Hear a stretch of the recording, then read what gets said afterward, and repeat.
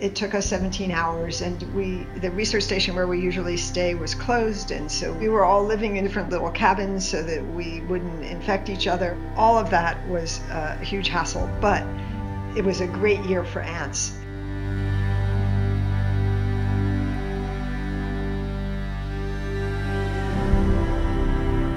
The ants are going to show us many different ways of dealing with change because they have already evolved to fit their collective behavior to different kinds of environmental change in different habitats.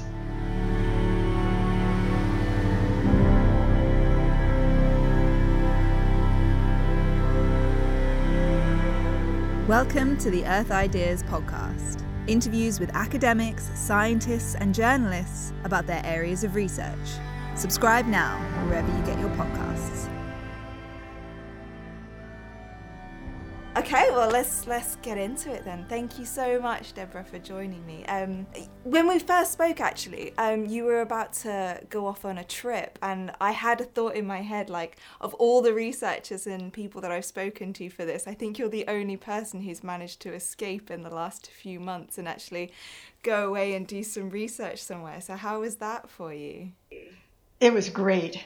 Logistically, it was really complicated. We drove there, and it was like that movie where Matt Damon is on Mars and he's got 2 weeks to make his own water and so on. I mean, right. We went through, at one point it was 119 degrees, and it was, I don't know what that is in centigrade, but it's really hot.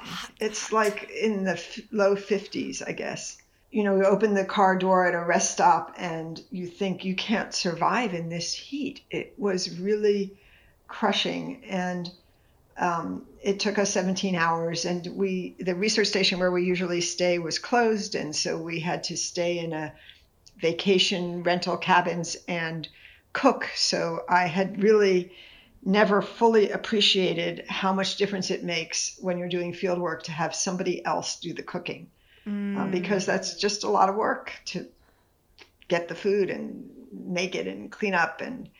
And we were all living in different places, so that sort of different little cabins so that we wouldn't infect each other. And then we met outside to eat, and all of that was a huge hassle. But it was a great year for ants. And the site, which has been very dry over the last few years.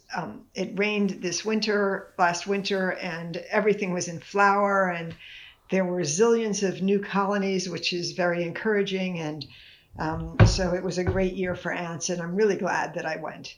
If I had missed a year, I do a census every year, and all of these new colonies would have popped up, and I wouldn't have known which year they started. So it's really great that we went, and we actually managed to get some other things done. Usually I go with a group of students, but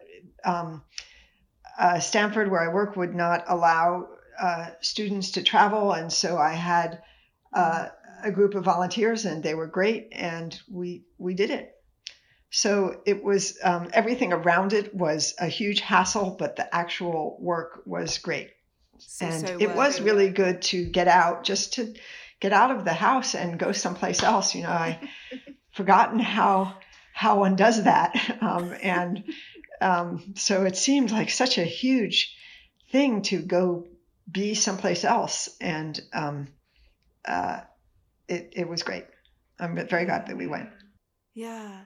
You were saying tracking it year to year and tied to the weather. I mean, is this got anything to do with understanding how they're responding to the changes in climate down there? Yes. So drought began in the whole Southwest in around 2003. And we thought of it as a drought, and we thought of it as something that would end. Mm-hmm. And as it has continued and deepened, it's become clear that we can't really think of it as a temporary blip, but a long-term change that may even get worse. So it's become hotter and drier. And I've been tracking this population of colonies now since 1988.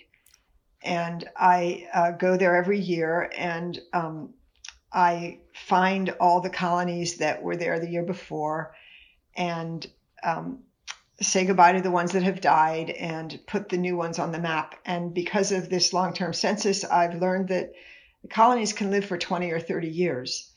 So it's like a forest where the older, larger colonies become established, and whether new young ones can become established depends on where they're situated relative to the older ones.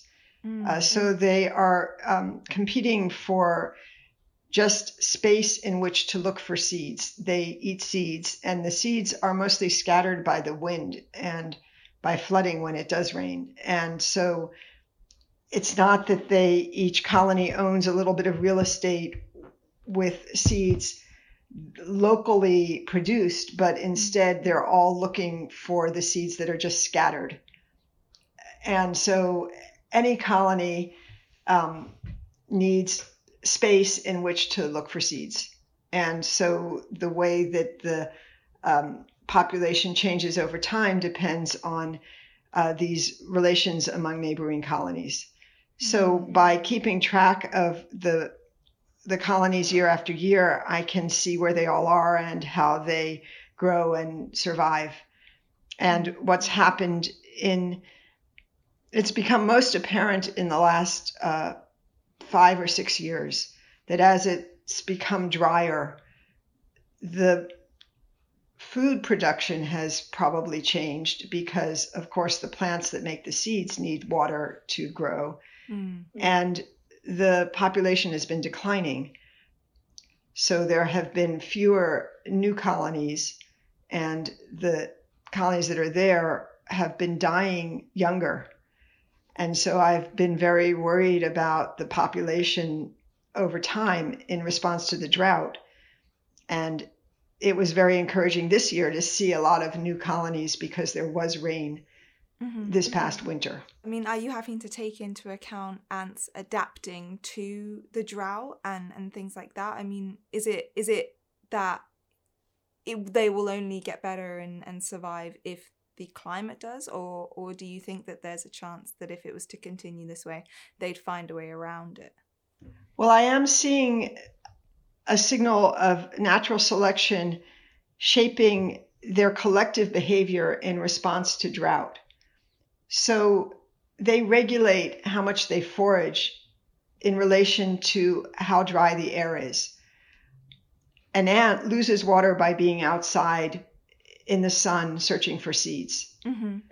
And they get their water by metabolizing the fats in the seeds that they eat. So they have to spend water to get water. They have to go out, lose water being out in the sun in order to get food and water. And a colony manages this trade-off. Well, a colony operates without any central control, and no ant understands the trade-off between spending water and getting water. But collectively, they manage this trade-off by using interactions inside the nest to regulate how much they forage. So an outgoing forager doesn't leave the nest until it meets enough ants returning with food. That's a kind of positive feedback. So every ant goes out and searches around, and it doesn't come back until it finds a seed. So the more food there is out there, the faster they come back. So for each ant inside the nest, the rate at which ants are coming back is associated or correlated with how much food there is out there. And of course, the ant doesn't know anything about that, but it uses the rate at which it meets ants coming in with food to decide whether to leave the nest. But that decision also depends on how hot it was on its last trip. So as the humidity decreases, each ant becomes a little more reluctant to leave, even if ants are coming in with food. And this plays out every day within the day. They come out early in the morning when humidity is a little bit higher. And as it gets hotter and hotter in the summer in the desert, it gets quite hot and dry by the middle of the day. And the foragers are less likely to go out, and eventually they shut down in the middle of the day. So each ant is using the rate of interaction with other ants and its assessment of humidity to decide whether to leave the nest. So that's true of all colonies. Now, colonies differ in how they do this. So not all colonies are the same. And some colonies are more likely than others to slow down foraging when it's really dry. So they store food inside the nest. It's not like birds that have to go out and eat or they'll die right then. You know, a hummingbird is at the other end of the spectrum from a harvester ant colony. A hummingbird has to eat to maintain its metabolism, and if it doesn't eat enough, it could just die. A harvester ant colony stores food like we store food in fat. They store seeds inside the nest. So they can store their seeds for a long time. So every day, a colony is making a decision about how much it's worth it to forage today. How much water can we afford to lose for the amount of food that's available? And so like a hummingbird is always living at the end of its bank account sort of thing. It's going. Ant colonies are sort of like, they're much more spread out, and they have this sort of like, they have a big reserve across the whole colony. That's right. Right. Okay. So, of course, how much of a reserve they have depends on how good things were before and whether there was a time when conditions were right and food was available and they were able to get a lot of food and store it. So colonies differ in how they manage this trade-off. And there are some colonies that seem very enterprising and stoic and go out no matter what. And there are other colonies that when it is dry, they cut back on their foraging. So they sacrifice their food intake, but they conserve water. And what we found is that it's actually the colonies that do that that are having more offspring colonies. So I called the paper that I published on this the rewards of restraint, because it's the ones that sacrifice food intake to conserve water that are doing better. And it may be that in these drought conditions, natural selection is shaping colony behavior so as to restrict foraging so that they can conserve water better. Wow. So that will take a while. It doesn't happen quickly because natural selection, the rate of natural selection is completely dependent on generation time. And you said that colonies can go for 20 years or more. A colony can live for 20 or 30 years, and a colony begins to reproduce when it's 5. Okay. So the generation time is about 5 years. So it will take natural selection a long time to push the population towards it'll take natural selection a long time to change the proportion of colonies that are conserving water in this way. But we may find that as these climates get hotter and drier, ant colonies are more conservative and smaller in general. I don't know if they'll be smaller, but that would not be surprising. I don't know about that, but I can see that there are differences in behavior. And we've learned that these differences in behavior in how they regulate foraging in response to humidity are associated with dopamine. So there are differences among colonies in their neurophysiology that are associated with how they respond to humidity. So dopamine is a neurotransmitter that we associate with reward. In mammals, it's related to addiction because it's the dopamine neurophysiology is related to how bad you feel when you don't get a drug you're addicted to. Right. And we've found in experiments that giving ants dopamine makes them more likely to forage.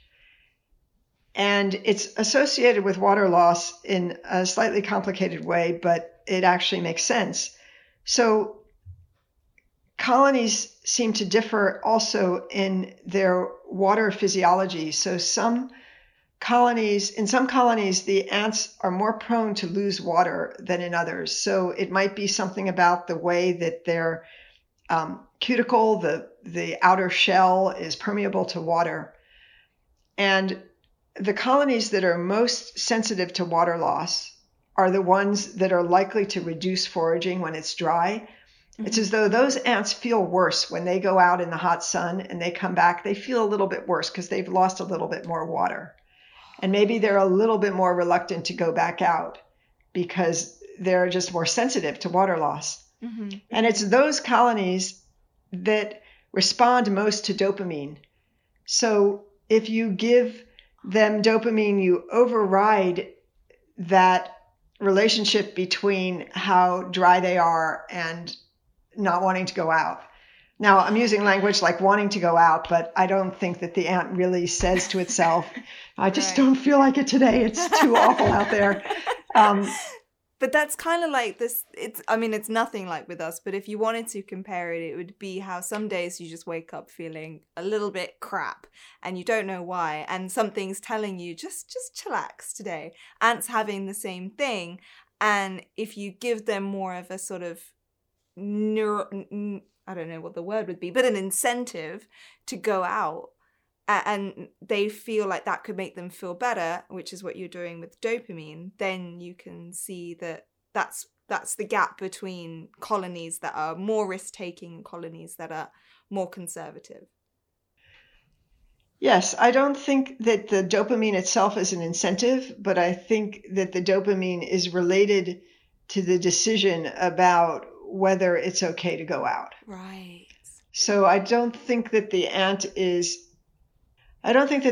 seeking a reward, mm-hmm. but rather that it feels less averse to facing a dry environment. Actually, I think that the same thing happens with addiction. And, I'm not an expert on this, but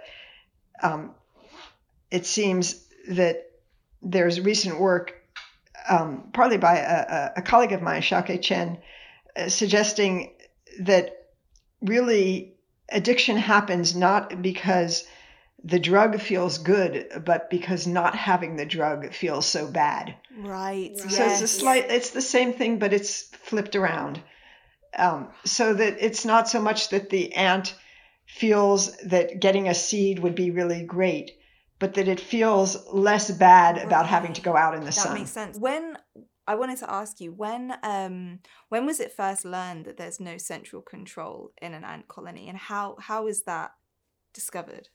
I think people who have been watching ants have known it for a long time. There's one of the proverbs that people are more familiar with the beginning of it. Look to the ant, thou sluggard. So it's sometimes used as invoking people to be industrious like ants, which isn't really the way ants are actually. But it says, look to the ant, thou sluggard, who having no chief or ruler or overseer, gathers the food in the summer to sustain the colony in the winter. So that's a paraphrase, but the important part is that it says having no chief or overseer or ruler. So somebody back then, whenever that proverb was written, it's in the Old Testament, knew that ant colonies have no central control. And it was really only in the 16th century that in relation to a lot of unrest in England and the turmoil around the execution of a king and the restoration of the monarchy, that somebody named Charles Butler named the honeybee reproductive female the queen, and really wanted to make this analogy between a queen in a honeybee colony and a queen in humans, that everybody would be loyal to the queen and take care of her and so on. Mm-hmm. And that idea of the colony having a queen actually, I don't think has been around forever. So really we invented this notion of the bee colony or the ant colony as a hierarchical organization with the queen in power. And it's always very interesting to me in movies and stories about ants, how people want to imagine it as having somebody in charge. Mm-hmm. In the movie Ants, there's a queen. Yeah. But then there are all these male bureaucrats and generals who are in charge of everything. So she doesn't really tell anybody what to do exactly, but she's the queen, sort of like the monarchy in England. Exactly. And then there are all these men who decide everything. In fact, in an ant colony, unlike in a bee colony, the males are only around for a few weeks out of the year to mate. Mm-hmm. So the whole colony is female most of the time. And a queen, she seems less revered and loved and adored, but more just kind of like a baby making machine. Yes, she just lays the eggs. So if you think of the whole colony as an animal, she's the ovaries. She lays the eggs, and they have to feed her and take care of her, or they would have no more. They'd have no more ants. Mm-hmm. But in the same way that you have to take care of your ovaries, or you can't reproduce. I mean, it's not that they feel, it's not that they feel some loyalty to her. Mm. I've been interested to hear recently that there's a group on Facebook. Have you heard about this? That all the members have ant names, and they repeat their loyalty to the queen. And I think it's really interesting that so many people are keen to do this, and that the way that they've chosen to represent themselves as ants involves a lot of expressions of fealty and loyalty to a queen. Because ants don't really do that. What happens in an ant colony if the queen was to get hurt or get sick? Does that happen? Yes. If the queen dies, then, for example, in a harvester ant colony, if the queen dies, then there is nobody to make more ants, and they don't adopt another queen or anything. And then the colony will die once all the workers have died. Oh, really? Oh, right. So you can't replace the queen, even though she's not, there's no connection to her. There's no, like that. But you can't replace her. Well, it's important to remember that there's 14,000 species of ants. Yeah. And of the 14,000 species of ants, maybe 50 have ever been studied in detail. So we say things about ants in general, and we don't really know, because there are so many kinds of ants that nobody has really studied. But in the ants that we have studied, for example, in the harvester ants, if the queen dies, then eventually the colony will die. Now, the workers live a year. The queen can live for 20 or 30 years. So it takes a while for the colony to die, because the workers are still there and they carry on as usual until they die. It's different once the queen has died, because there are no more larvae to feed. So they don't forage as much, so they kind of dwindle away. Right. Oh, like a slow sort of weeping death. 50 different species have been studied in depth. I mean, how much do they differ? Does it give you an idea of how different colonies function across 14,000 species, or are there patterns that we can see already in those 50 or so?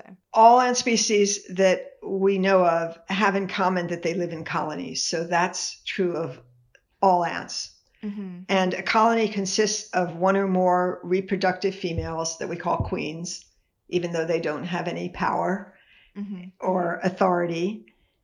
And then all of the ants that you see walking around are sterile female workers. And a colony produces other colonies through some kind of mating aggregation that involves the reproductives of different colonies. So ants don't make more ants, colonies make more colonies.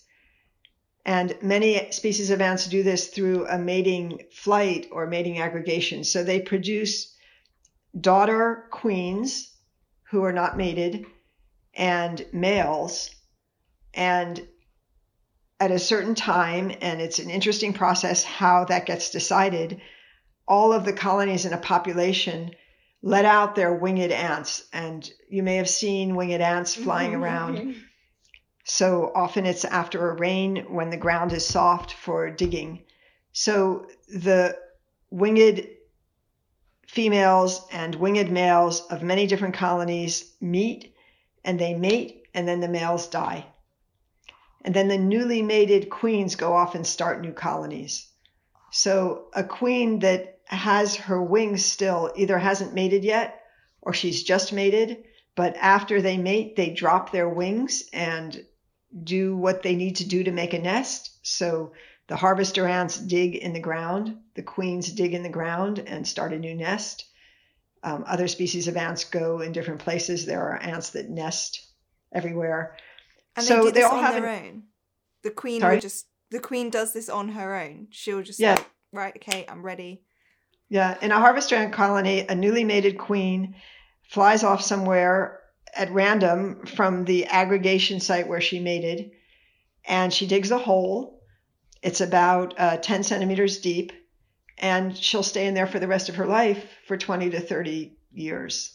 And she uses the sperm from that original mating to go on producing all of the ants in the colony year after year. Wow. So she stores the sperm for a long time. And it's a really interesting question how she manages to keep the sperm alive. Yeah, how does that work? Nobody really knows. Many female insects have a kind of a sperm storage tunnel tube called a spermatheca, and that's where the sperm live. And then they are somehow summoned to fertilize the eggs over time. And that's a very interesting process that we actually don't know that much about. And something that, I mean, bees and wasps do it a similar way. I don't know if for quite so long, right? But I believe that bees also can do it for a few years. They'll just have a sort of bank that they get, and then they take from that throughout their lifetime. But that seems like something that must have, across evolution, stayed there, because in most other species, right, it's only the sperm that reaches the other half of where it needs to go survives, right? Well, in many kinds of insects, not just in the social insects, the females can store sperm for a long time. Really? They might not be living in a colony, but this spermatheca is widespread across insects, not just in bees and wasps. Now, honeybees have a particular kind of organization that's like that of ants, but they've been selected by us for 10,000 years. So we've had a lot of intervention in everything about the ways that in the biology of honeybees. Mm-hmm. There are all kinds of wasps, and some of them form colonies and some don't. So what's characteristic of the ants, which evolved from a wasp ancestor, is that they all have in common that they live in colonies. So that's what's true of all the ants. But you asked whether the ants are different, and the answer is yes, there's an amazing diversity in not just where they live and what they eat and how long they live and what kinds of colonies they make. And there's a range from colonies of 30 ants to millions of ants. So there's a huge range of how they live. And what's most interesting to me is that is reflected in the processes that regulate how they work together. So we see correspondences between how they operate collectively and the kinds of conditions in which they live. So the harvester ants are an example. They live in a really kind of stable environment, not much changes. The seeds are on the ground, and if they don't get them, they sit there unless somebody else gets them. Mm-hmm. So they have a system that regulates their foraging in response to something that changes fairly slowly. That's the humidity in the air. Mm-hmm. And they don't have a very rapid system for recruiting to food and finding new things and so on. So you could contrast a species like that, where they've evolved a slow and stable process of interactions inside the nest that regulates their foraging, with the kinds of ants that you meet on your kitchen counter that are an invasive species, and it seems like you drop a crumb 1 second and a minute later the ants are there. They have evolved ways of acting and responding to each other quite quickly that lead to a very rapid collective response. Mm-hmm. So we can see across the species of ants a correspondence between the kinds of conditions they live in and how they change and the way that they regulate their behavior. So I think that ants are a great opportunity to look at how collective behavior evolves differently in different kinds of environments. Yeah, it's amazing, their spread and their reach and their diversity. I mean, if you I suppose if you give an animal that many years to sort of change and evolve in all these different places, it's gonna show you some very weird and wonderful things. A lot of what your lab is looking at is the sort of different ways they collaborate and they work with each other, right? To sort of extrapolate lessons from them that we can use, I believe. Yes, they work together, and we're interested in how they coordinate their behavior and we're interested in how they work collectively. You could think of it as collaboration, but of course they're not agreeing on what the goal is. They are working in such a way that has the outcome that the colony accomplishes things. So the layer that is different. So when you compare ants and humans, you have to remember that for humans, our intentions are really important. While for ants, they're able to work collectively without really intending to or thinking about it. So really, it's not really fair to talk about ants. It's the colony. That's the living thing. It's that's the being is the colony. That the ant on its own is sort of like our cells, for example.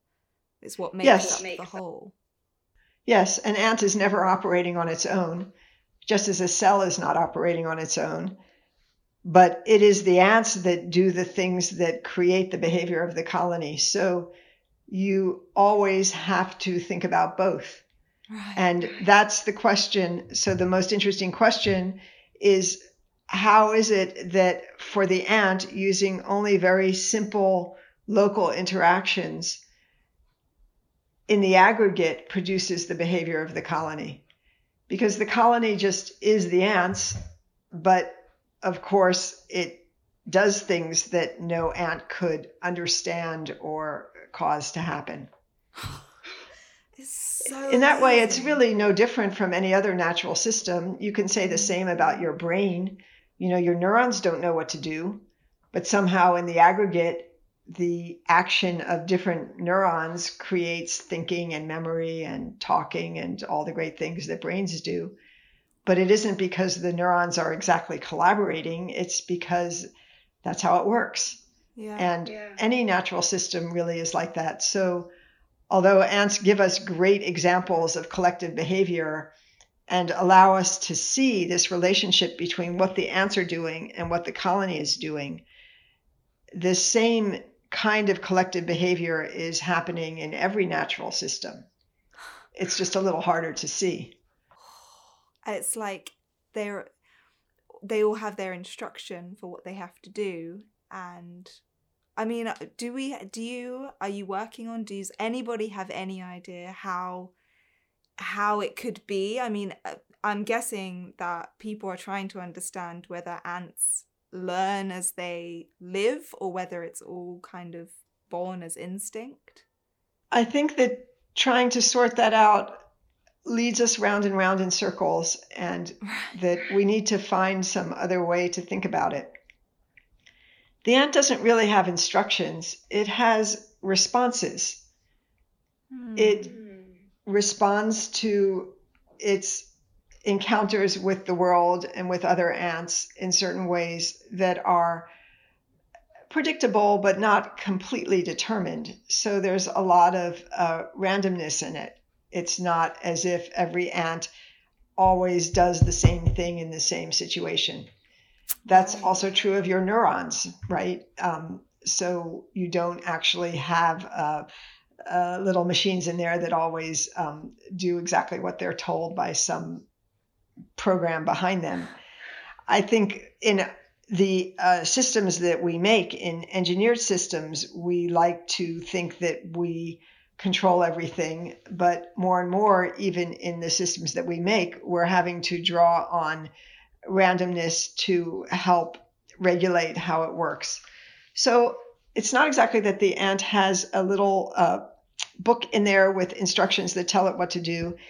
It has a tendency to respond to certain kinds of change by changing its behavior.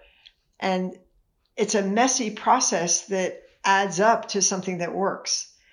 And so I think for me, the most interesting thing is, how is it possible that it could be so messy and still work? Not how is it that every ant knows exactly what to do all the time? That's a great way of sort of thinking about it. So do you get like rebellious ants? Do you get ants that go against what you would expect that they would do? You don't get rebellious ants, because I don't think that they're out for themselves to pursue some goal of their own that's counter to the goal of the colony. But you definitely get incompetent ants. That is, if you watch ants long enough, you're going to start wanting to help them, because you think, oh, come on, let me, you just have to get it from there to there. So if you watch ants, you see that they go the wrong way and they drop things and they give up, and they fail to find things that you think are right in front of them, and they don't always do the right thing. That is so but it still works. Do you do most of your experiments? Are they just observational? Are they lots of hours put in watching how ants are running? We do experiments where we try to change something to see how the ants respond to that kind of change. And I like to work best in the field. I prefer to do experiments in the field when possible, because then you can see how the ants react in the context of what they're normally doing. So the hard part about doing experiments is to find a way to intervene that's within the range of what could possibly happen, so that you are seeing how they respond to the changes that they normally meet. In the same way, if we decided to see how I respond to disturbance by blowing up my house, that's an experience that I don't really have a good response to. But if you wanted to see how I respond to disturbance when the kids make a mess or something happens that normally happens, then you would be more likely to see the real range of my behavior. A natural response. Yes. So we do experiments, and we try to do experiments that reflect something that could happen normally. Another system that I work with is a species of arboreal ants that live in Mexico. So they live in the trees, they never come down, and they make an amazing network of trails in an existing network of vegetation, which is a tangle of branches and vines and all kinds of different plants that they move around in. In order to understand how they make those trail networks and how they maintain them, we do experiments where we just cut a piece of vine that they're walking on and look to see how they repair the trails. So that's the kind of thing that happens normally. The a lizard runs through and breaks a vine, or the wind changes which vine is connected to which branch. So we do experiments in which we create a perturbation that is on the magnitude. We do a perturbation that is of the same magnitude as something that would normally happen to them. And then we can see what kinds of responses they've evolved to deal with that kind of disturbance. It's hard to understand what's happening just through observations. We do a lot of observations in order to figure out how to do experiments that will tell us more about what's happening. But if you just watch, it's sometimes hard to understand what they're responding to. So experiments are useful to try to learn what they're responding to and how they react. Right. And then you pick which variable you want to change so that you know what you want to learn, and then that's how you answer that question. That's cool. I was born not long after and quite near to where the BT researchers first started thinking maybe we could use ants in Suffolk in the 90s to figure out the sort of telephone network problems they were having. And when I saw that, I was like, no way, that is so cool. And that was quite long ago, really. And then I saw that you're looking at how it can teach us about the immune system, which to me, I was like, okay, telephone networks I can understand. There's a certain, as you were just saying about cutting the vines, there's a certain, we need to connect in a physical way. But with the immune system, is it a response thing again? Is it about understanding how certain cells act in response to things happening in our body? Is that what you're learning? There are a lot of interesting analogies between ant colonies and the immune system. So one has to do with searching. So some of the cells in the immune system have to search for pathogens, and they do that through a network of capillaries and blood vessels. So in mammals, there are centers of lymph nodes, and they contain cells that have to go out and search for pathogens. And we've been looking at the analogies between how cells in the immune system search for pathogens and how ants search. So that's really a basic question about searching that has become very interesting in robotics, because we also want to use robots to do search and rescue in bad situations. So Melanie Moses and Stephanie Forrest and Judy Cannon have been working on questions about the immune system and analogies with ants, and I've been working with them.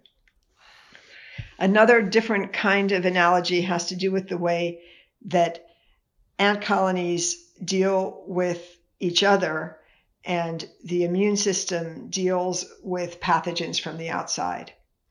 So in both ant colonies and in the immune system, there's a distributed process that regulates how an ant decides that another ant is not a nestmate, or how a cell decides that something is not a part of the body.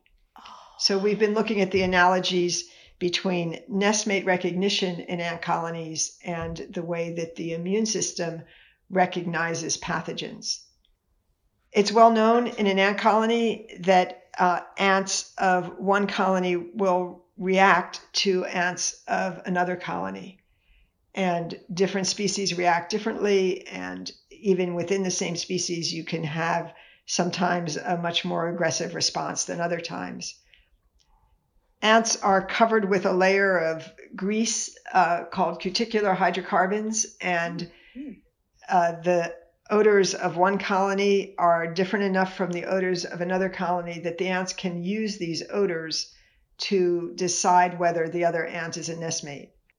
Oh, wow. And well, one idea about how this works would be that every ant in the colony smells the same, and it somehow knows how it smells. And then when it meets an ant of another colony, it says, you don't smell like us. We don't like you. You're not one of us. So it's kind of like a passport. When we try to understand how ants of one colony respond to another, the only kind of experiment we can do is to take ants from one colony and ants from another and put them in a dish and see if they fight. And if they do fight, we say, okay, they know they're not nestmates. But if they don't fight, we don't know if they didn't notice or they don't care.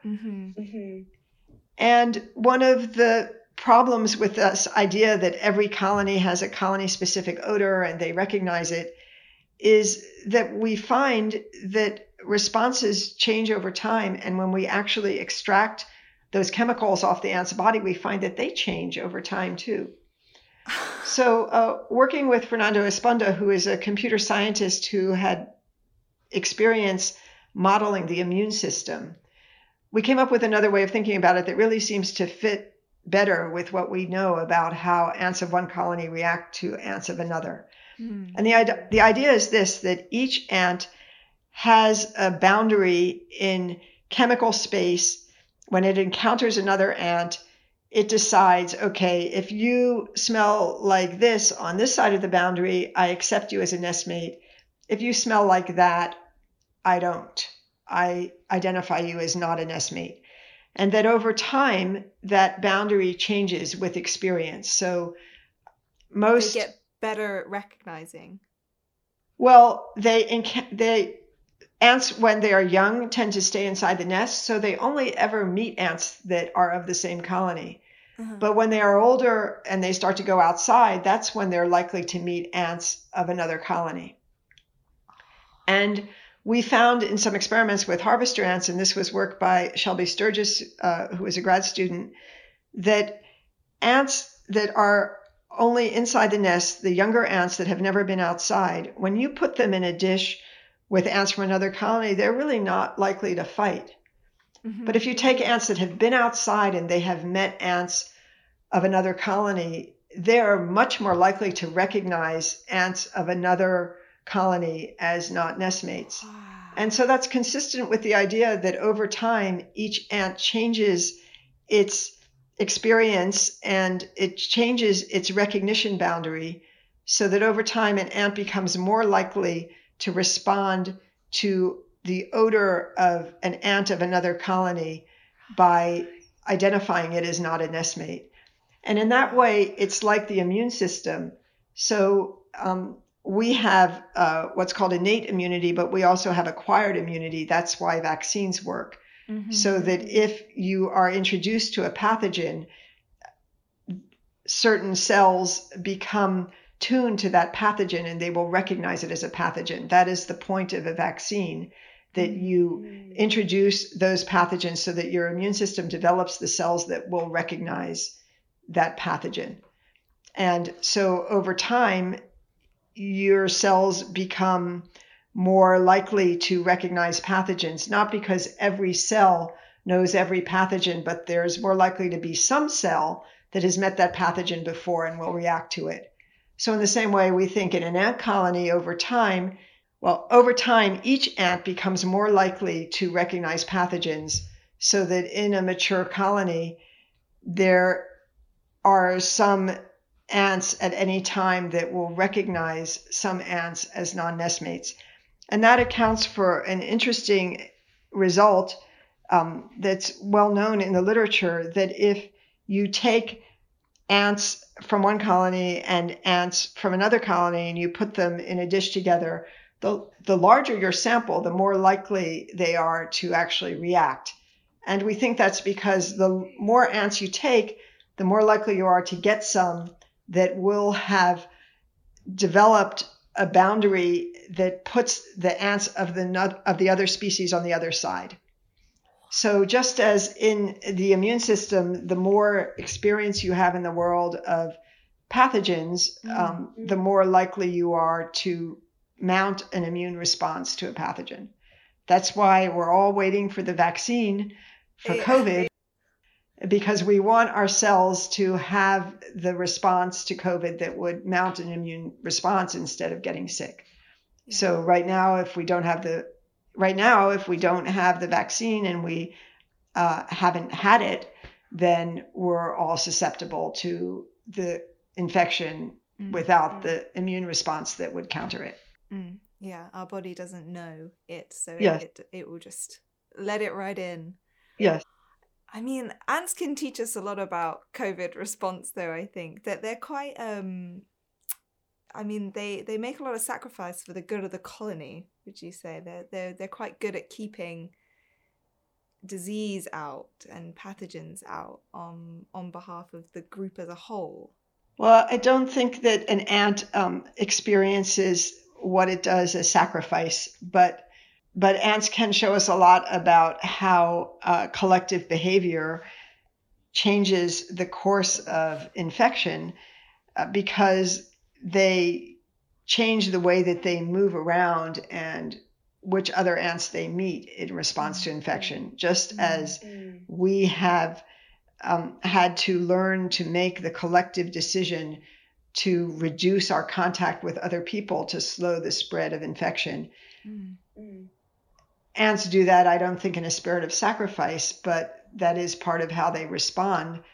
And it has the outcome that they can reduce their exposure to infection by limiting their contact with dangerous sources of infection. One thing I've always wanted to know about ants is how they communicate through their antennae. How is it very similar to the way that they sense these? What did you call the coating that they had? Is it a smelling sensation? Yes, ants smell with their antennae, and when one ant touches another ant with its antennae, it's smelling the chemicals on the surface of the other ant. Okay. But ants also put out chemicals into the air. They're very volatile, so they evaporate quite quickly. If you've ever created an alarm and you see the ants running around disturbed, that's because some of them have put out a volatile chemical, an alarm pheromone, and they sense it with their antennae, and they start running around. Some ants also put a chemical down on the ground where they walk, and that's how they form trails. So one ant puts down a chemical. It's also a volatile chemical, so it evaporates. And if the next ant comes along before it has evaporated, then it's a little bit more likely to go that way. And so by doing that, they create trails. So it's almost like shouting out a signal or something like that, but with a chemical that you've tested. You tested that it's there and seen it. I haven't tested it, but I believe the work of others. So an ant has many glands, and most of the work on pheromones has been done by dissecting out the gland and putting some of whatever is in the gland on the surface and looking to see how the ants react. With the hydrocarbons, we have tested that by extracting the hydrocarbons off the surface of the body. The cuticular hydrocarbons are not volatile. They don't evaporate in the air.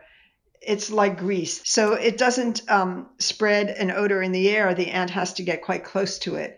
But we've been able to extract that off the ants. And this is work I did with Mike Green, and put the hydrocarbons on little glass beads and then introduce the beads, and the ants will respond to a little glass bead that has a certain smell that has this greasy stuff on it, as if they were meeting another ant. So that's how we know that they use these hydrocarbons. And when they touch antennae or they touch each other's bodies with their antennae, they're smelling this greasy substance that's on the surface of the body of the ant. But most ants can't see. There are some species of ants that can see a little bit, but they operate almost exclusively by smell. So sometimes you'll see an ant in an unusual situation, and it will raise its head and wave its antennae around. So it's kind of like you cupping your ear or bringing up your binoculars. You know, it's trying to get more smell. And another endearing thing that ants do is they have a brush on their sort of forearm. Mm-hmm. And when things get to be too much, they wipe off their antennae. So you can sometimes see ants wiping off their antennae. So if it gets coated with too much, they clean it off so that they can smell again. Oh, like rubbing our eyes, like, okay. Yes, that's right. Exactly. Oh my gosh. That's amazing. I mean, we think it would be an inhibition having only one sense, but when it's that strong, that sounds like a powerful tool. I actually saw in the news while sort of looking up what's new in ants science before talking to you, that some scientists have recently done work to find that ants will be able to sense pathogens and pesticides in soil and avoid those spaces whilst going to nest. So that sounds quite encouraging, right? Did you see that? Yeah, I think that not all ants will be able to avoid all pesticides, but some species seem to be good at that. I think leafcutter ants are very good at distinguishing toxins from. So leafcutter ants will avoid collecting plants or anything that's toxic to the fungus that they are feeding and that they eat. So leafcutter ants collect leaves and vegetation to feed a fungus, which they then eat. And they're able to avoid collecting something that's toxic to the fungus. So there's a process that isn't completely well understood. This is a work by Flavio Roses, which I think is amazing, which is showing that ants that have collected a toxic substance one day that then is harmful to the fungus, then later will avoid collecting that. So there has to be some process that communicates, don't get this stuff, it's bad for us. I mean, they would be better than us at looking after what they depend on. Right. Well, we not only are not very good at avoiding toxic substances, we also are way too good at spreading them around. For real. The ants aren't doing that. Yeah. The ants are not doing that. I mean, that relationship the leafcutter ant has with this fungus, I mean, that sounds incredible. Are there other ants that sort of are closely tied in with other species like that, are so interdependent? There are many amazing examples of evolved relationships between ants and plants. And it's really over the 150 million years of ant evolution, it was the diversifying of the flowering plants that led to this amazing diversity of ants. So ants have evolved in relation with plants, and especially in the tropics, there are amazing relationships, plants that feed the ants, but also create structures to house the ants so that the ants live in the plant and defend the plant from herbivores, and in turn the plant feeds the ants. Wow. That and there's another one the other way around, right, where there's a fungus that lays itself in ant brains. Is that That's right. gruesome thing that David Attenborough showed us once on Planet Earth? Yes. Ah! Yeah. And it pops out of its head. Yes, that's David Hughes' work, yes. There is one question that I always ask that I always get just some really answers that I can't even imagine. So I really want to ask you, if you were given $500,000 to look into any area that hasn't been touched yet in ant research, you can have as many grad students as you want to answer a question that you can't even think how you would answer now. What would you want to know? What's the burning question?